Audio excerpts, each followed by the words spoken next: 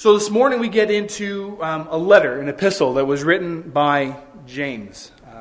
The book of James is probably the single most requested book for me to preach through since I've been here. So I'm really looking forward to finally getting to it. James is also probably one of, if not my favorite book of the New Testament.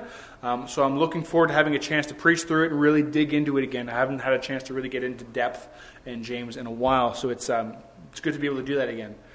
So keeping with our theme of kind of short series this week, James is going to be 10 weeks long. We're starting today. We're going to wrap up April 5th.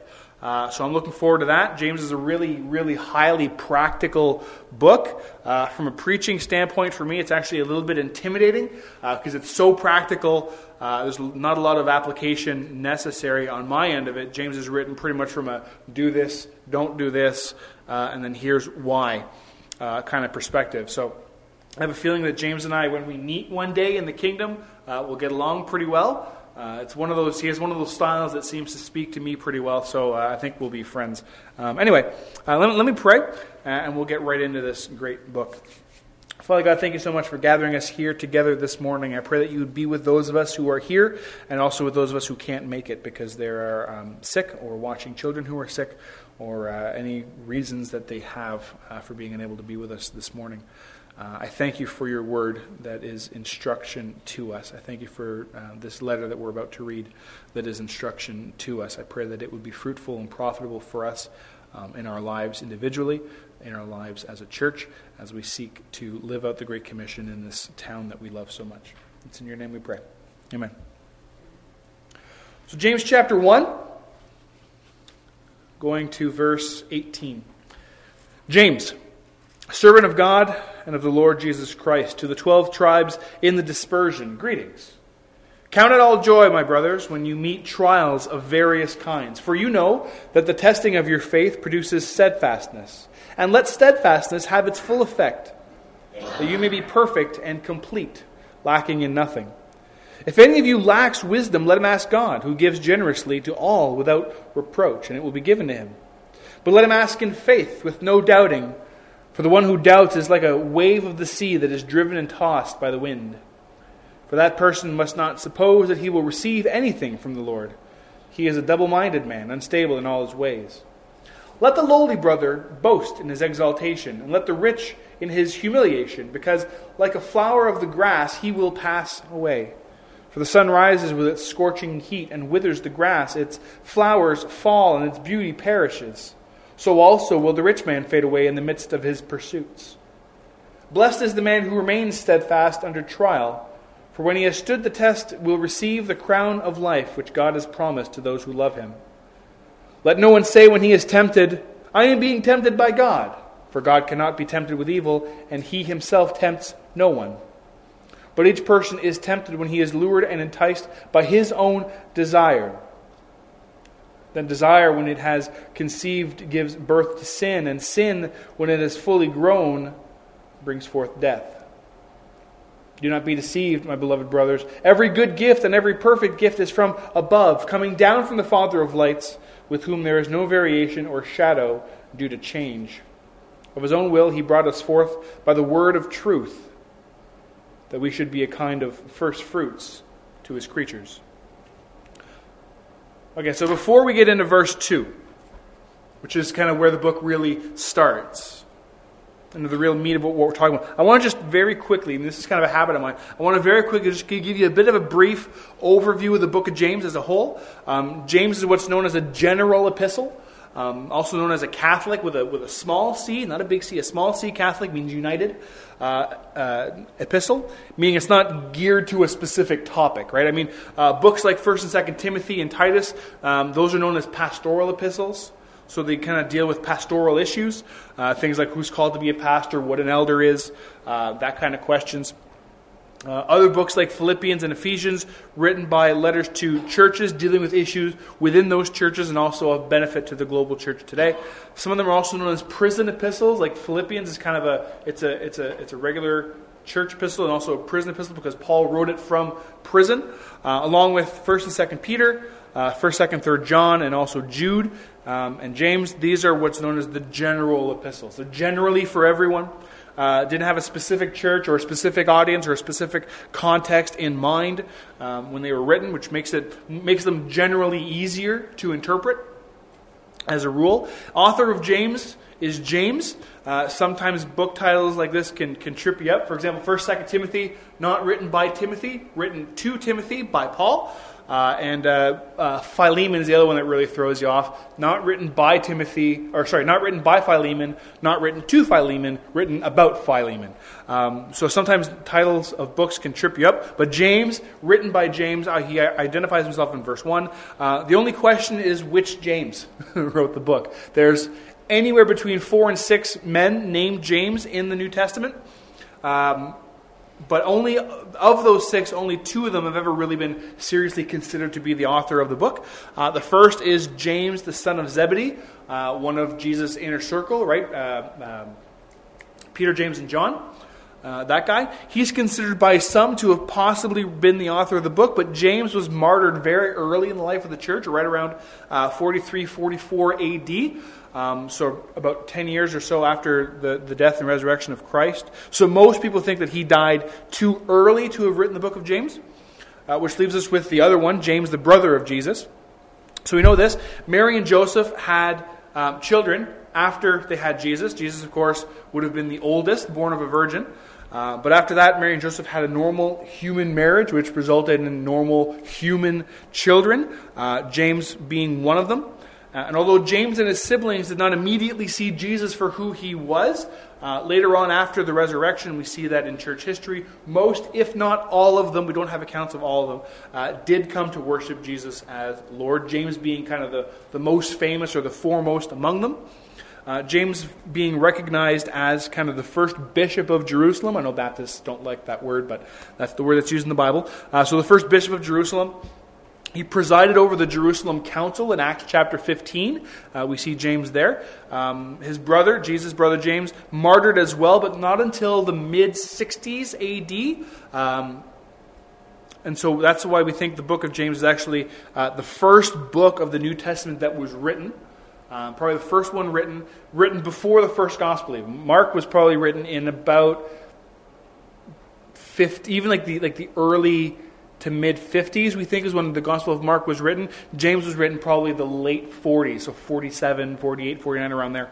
10 or so years after the death of Jesus. So we think this was the first book of the New Testament written. James, son of Zebedee, was martyred, as we know, early on. So too early to kind of have written the book. So we're pretty certain that this is James, the son, or the brother of Jesus, who wrote this. The audience it's written to is Jewish. Remember, I said this is a general epistle written to everyone. The audience here, he says, to the 12 tribes in the dispersion. So that's kind of the 12 tribes that are within the Greek world as well, all the way to Rome. That's kind of another reason that we think that James was written earlier. Right, because he identifies his audience as the 12 tribes in the dispersion. You got to think that being first century Jews who believed Jesus to be the Messiah, they didn't start calling themselves Christians right away. It's not until later on in the book of Acts that we even see the word Christian, meaning little Christ. So we didn't kind of have that separate religion the way that we do now, Christianity and Judaism. It wasn't really separate in the first century. It was kind of like they were a sect of Judaism that believed that Christ was the Messiah. So if you'd asked them, they would have told you that they were Jewish, right? That's what they, what religion are you? I'm a Jew, even though they were what we would call Christians. So some of those issues continued and it got worse to the point where Paul kind of had to write a letter to the church in Galatia, right? Talking about like Jews being within the faith and then circumcision being a part. Like, do we need to be circumcised now? So kind of that's where we started to see that split, that delineation between Christianity and Judaism. It started kind of with that issue and with the letter to the church in Galatia. But that's a whole other issue, a whole other Sunday, a whole other letter. So there we go. So James wrote the letter to a Jewish audience. Wasn't writing to Gentiles. Was writing to Jewish people who believed, rightly so, that Jesus was the promised Messiah. You see a bit of that structure in his writing going forward. I might refer to it a bit here and there. That he uses this expression because he's writing to a Jewish audience. So I'll use that to explain some kind of terms of phrase that James uses. So that's just kind of good to have in the back of your mind as we go forward. So that's just a really quick overview of James, the author, James the book. So from there on, from verse 2 on, James doesn't mess around, so we'll just not mess around either. Verse 2, count it all joy, my brothers, when you meet trials of various kinds. So just for a minute, really, really quickly. Whenever you see that word in the epistles, particularly ladies, whenever you see the word brothers, right? When the author's addressing you and he says, count it all joy, my brothers, you're not being ignored. Okay? James and the other authors of Scripture who use that expression, my brothers, beloved brothers, is one that Peter used a lot. They're referring to the body of Christ inclusively, and they're using the expression brothers inclusively. Okay? Here's something you got to know about Greek. Greek's a gendered language. Okay, it's not like English. Like in English, a chair is a chair. It's not masculine. It's not feminine. It's just a chair. It's neuter. In Greek, chair is, I believe, a feminine noun, just like in French, right? In chaise, it's a feminine word. So in Greek, they have kind of gendered nouns as well. That's kind of the way the language is structured. So when you use an expression like brothers, some of the more modern translations will actually include brothers and sisters. It's not wrong to do that. I'm not comfortable with it because the word's not in the Greek. So we want to stay as close to the original as we can. But it's not wrong to kind of read it that way when you're reading it. Like if you're a woman and you're reading a verse and it says, count it all joy, brothers, in your head you can say, and sisters. Like it's being inclusive. It's kind of like if I were to address all of you and say, hi guys, right? You ladies wouldn't feel left out, I hope, by that. So that's kind of, it's not an inappropriate way to do that. You can read it as brothers and sisters. He's talking about the assembled, the assembled church, the assembled body of Christ. So there we go. So count it all joy, my brothers and sisters. Count it all joy when you meet trials of various kinds. So right away, verse 2, the first thing that James says of substance, he slaps us with this brutal reality. Now, by the way, James 1:2, probably my favorite verse of the Bible. Definitely my favorite verse in the New Testament. Definitely top 5 verses in all of Scripture. Now, what you notice is what James says here. He says, when you meet trials. It doesn't say if, right? It doesn't say if you meet suffering. It doesn't say if you meet trials. It says when. When you meet trials. When you go through sufferings. Now, trial and suffering is not something that's possible for a Christian. It's something that's expected for a Christian.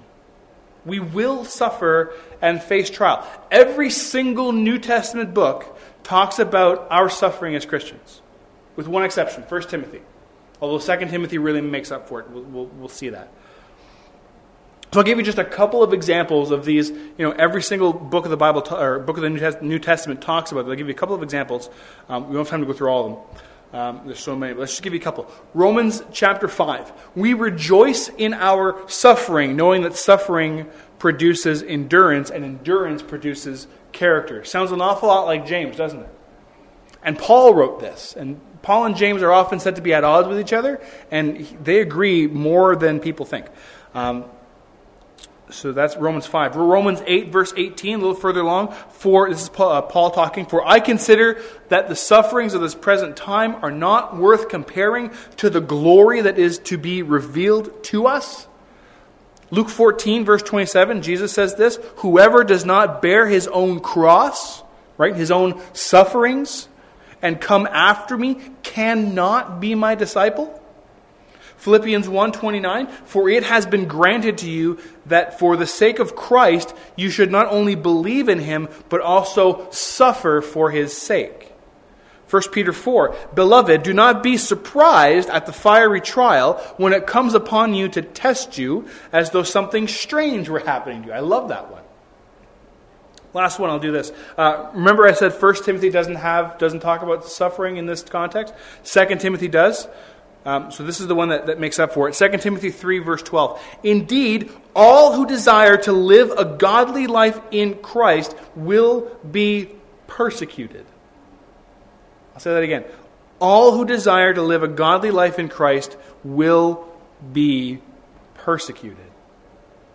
I meant that when I said that 2 Timothy makes up for 1 Timothy.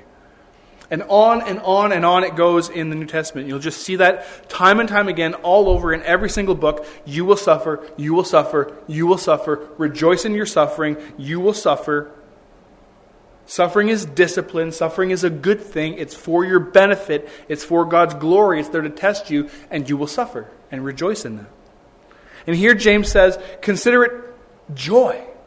All joy, pure joy, some translations say, when you meet trials of various kinds. For you know that the testing of your faith produces steadfastness. Some of your translations might say perseverance.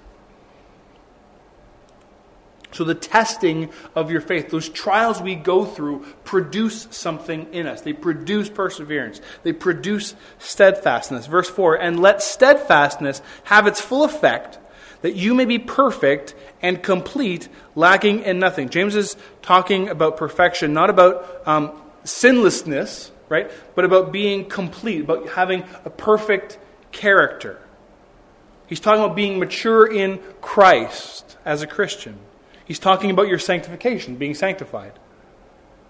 You ever met one of those old saints that just drive you nuts?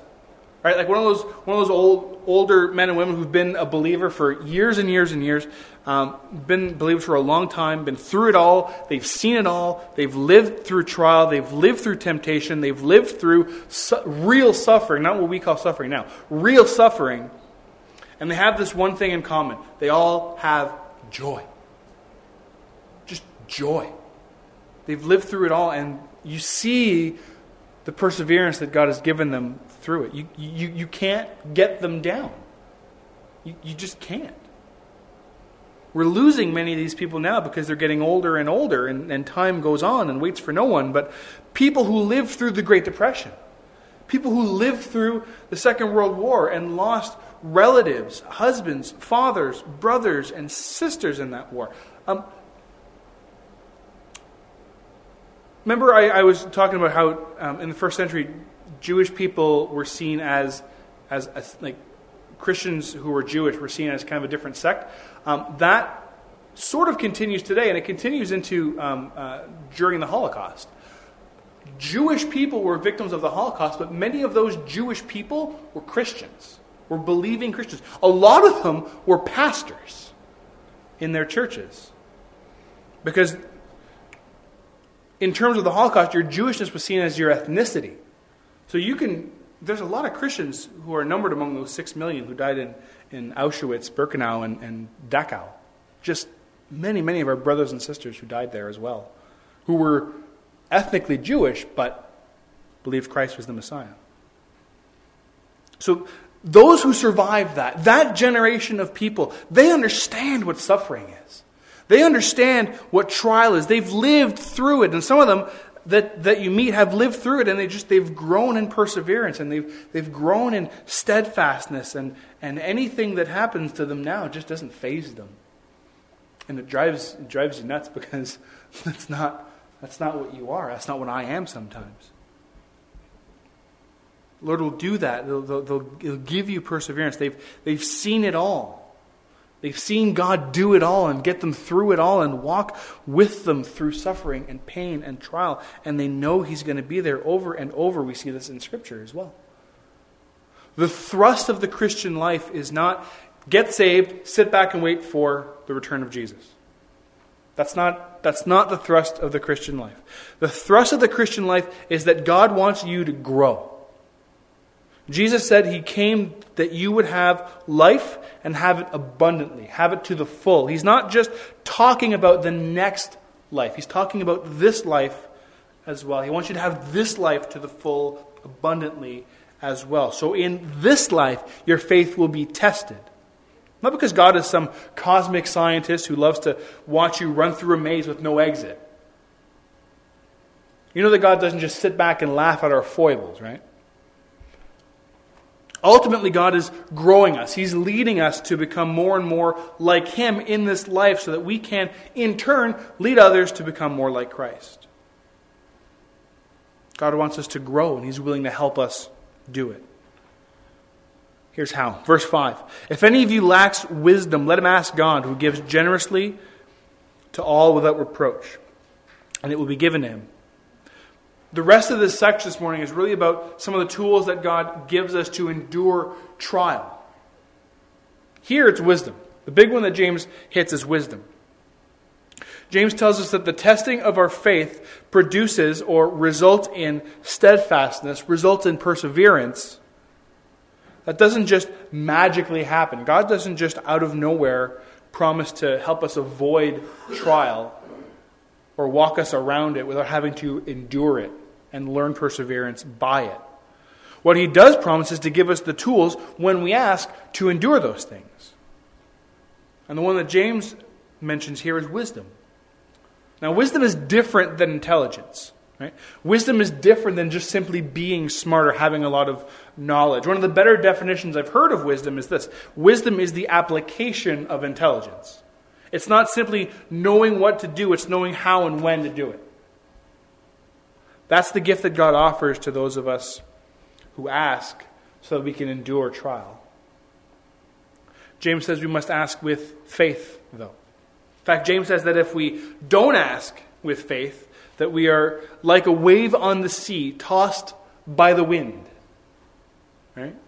I love these pictures that James uses. We're like this.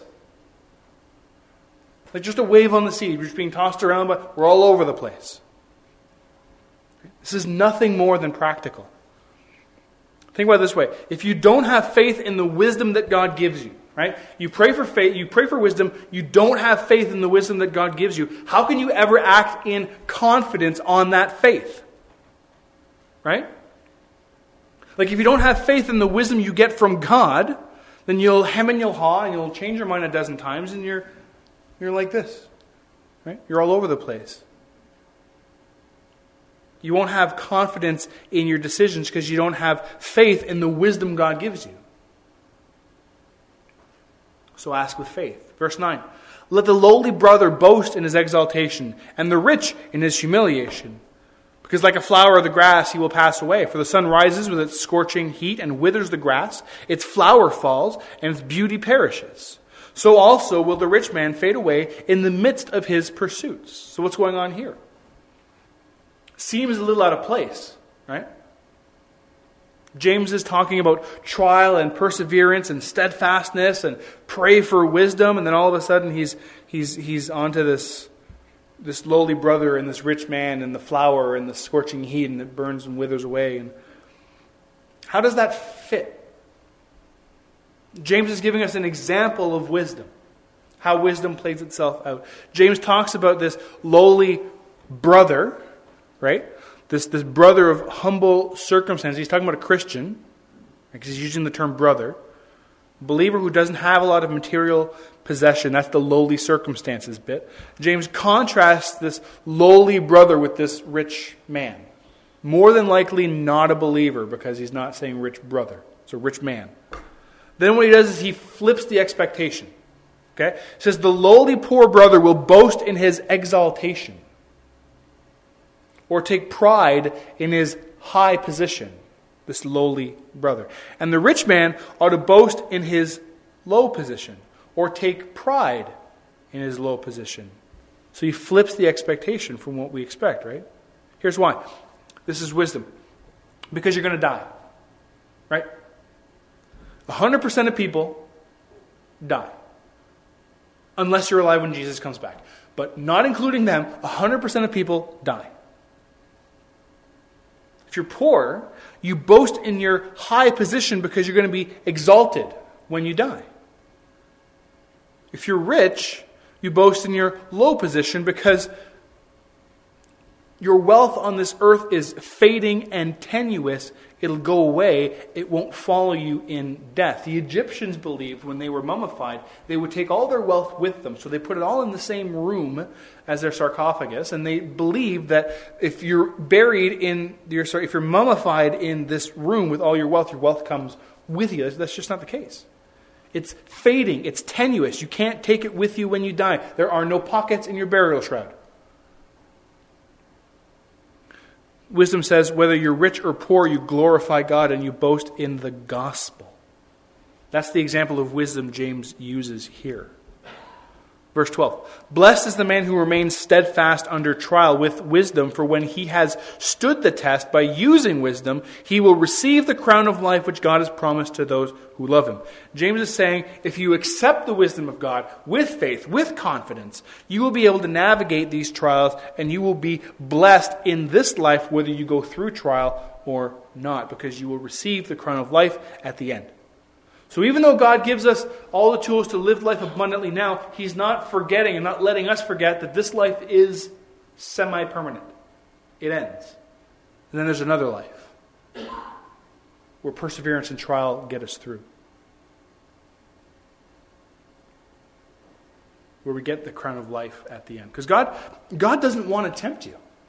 He doesn't tempt you. That's what He says in verses 14 and 15. Don't say you're being tempted by God, because you're not being tempted by God. What's happening is that you're going through your life in the flesh, in your sinful nature, and what's tempting you to get away from the wisdom God gives you is your own desire and your own wants and your own flesh. James is saying, don't deceive yourself and think that God is testing you. God's not testing you. He's giving you all the tools He can to help you get out of that temptation. God doesn't test you. That would be boring for Him. God is omniscient. Why would He bother testing you if He knows what the answer is going to be?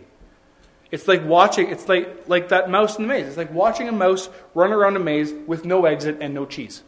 There's no point to it. Nothing will come of it. It's boring. So God's not testing you. He doesn't do that. Finally, verse 16. We'll end here.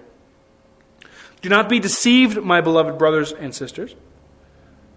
Every good gift and every perfect gift from above, coming down from the Father of lights, with whom there is no variation or shadow due to change, of His own will be brought forth by the word of truth, that we should be a kind of first fruits of His creatures. So James is kind of reinforcing the fact that God is not the one who tempts us. Our own flesh, our own desires are the thing that tempts us. God gives us, the only thing that God gives us is gifts. That's easy to say. It's harder to actually believe. So I'm asking you this morning to believe that. Right? When God puts you in a struggle, He's giving you a gift. When God puts you in a situation where you have to struggle, where your faith is being tested in the situation, it's a gift. You got to believe it's a gift. It's for your own good. It's for your own sanctification. It's for your own growth. But only if you see it that way. Only if you see it as a gift that it is. As the opportunity it is to press closer to God, to press into God, to get more wisdom from Him, to learn more about Him from Scripture, to press on through the situation, to learn from it what God wants you to learn. And it might take you a long time to even learn the subject. Not necessarily even the lesson, but just to learn, okay, God, what are you teaching me here? What's this all about? It might take you a while to get to that point before you can start learning the actual lesson. That can take a long time. But it's for your good. God wants you to learn from it so you can become the person God wants you to be. Verse 18 says, God brought us forth by the word of truth. You may have heard me talk about this idea before. In Greek, there's two words translated as word in English, right? Rhema and logos. Okay? Rhema is what I'm doing now. Spoken word, written word, it's language.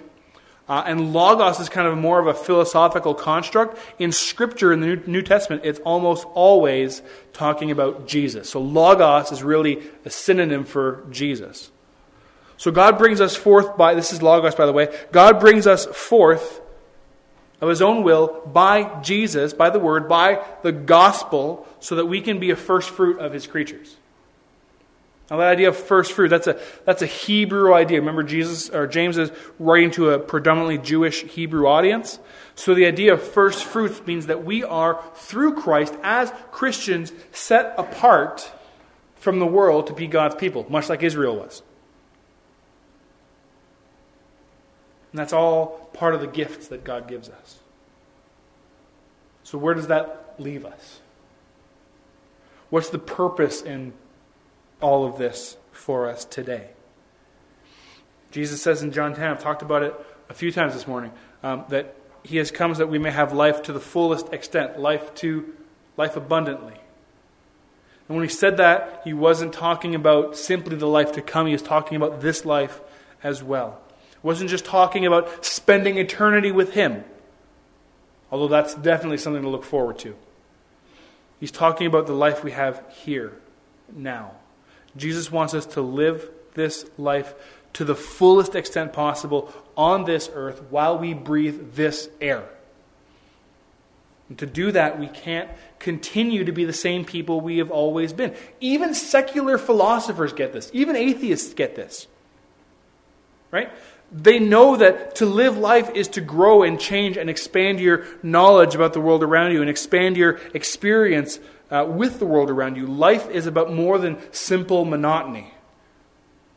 Wake up, get dressed, go to work, eat lunch, back to work, come home, eat dinner, go to bed. Wake up, get dressed, go to work, eat lunch, come back, go home, eat dinner, go to bed. Repeat until you die. Life is about more than that. Even the atheists know this. We have a bigger calling than that. Right? We're called to herald, to trumpet, to display the kingdom of God on the earth. We're called to reveal the truth that the world is not as it should be, that it's broken, that it can be made new again, that it will be made new again, and the thing that caused the brokenness of the world, sin, that it has been paid for, and more than that, it's been paid for by Christ. And that one day the world will be renewed again through him, and we will live on it again with him. And the way that we do that, James begins his letter by saying, when we encounter trials, when our faith is tested, we use wisdom to get through it with God, so that when other people look at us from the outside, from outside the church, they don't just see someone who's dealing with adversity well. Oh, they're really well balanced.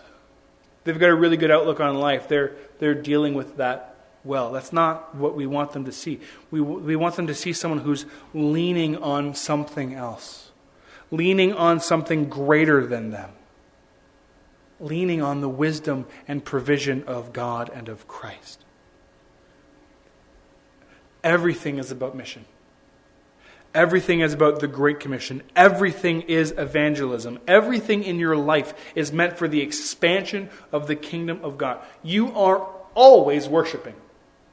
Whether you're in this room or not, you're always worshiping. The only question is what direction is that worship in? You are always witnessing.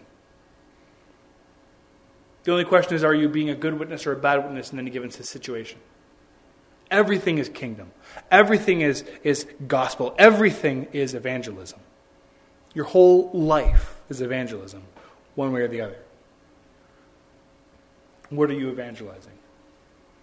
The rest of the letter of James goes into a lot more detail about the practicalities of how to live a Christian life, how to live a mature Christian life in a world that is far from Christian.